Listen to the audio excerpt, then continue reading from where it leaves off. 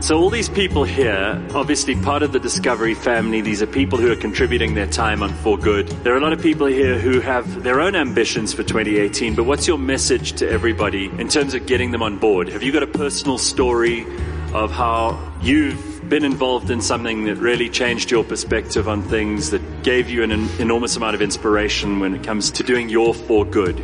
No, the truth is, I think, and I've been at Discovery now for almost 18 or just over 18 years and seen many of the businesses evolve in the group.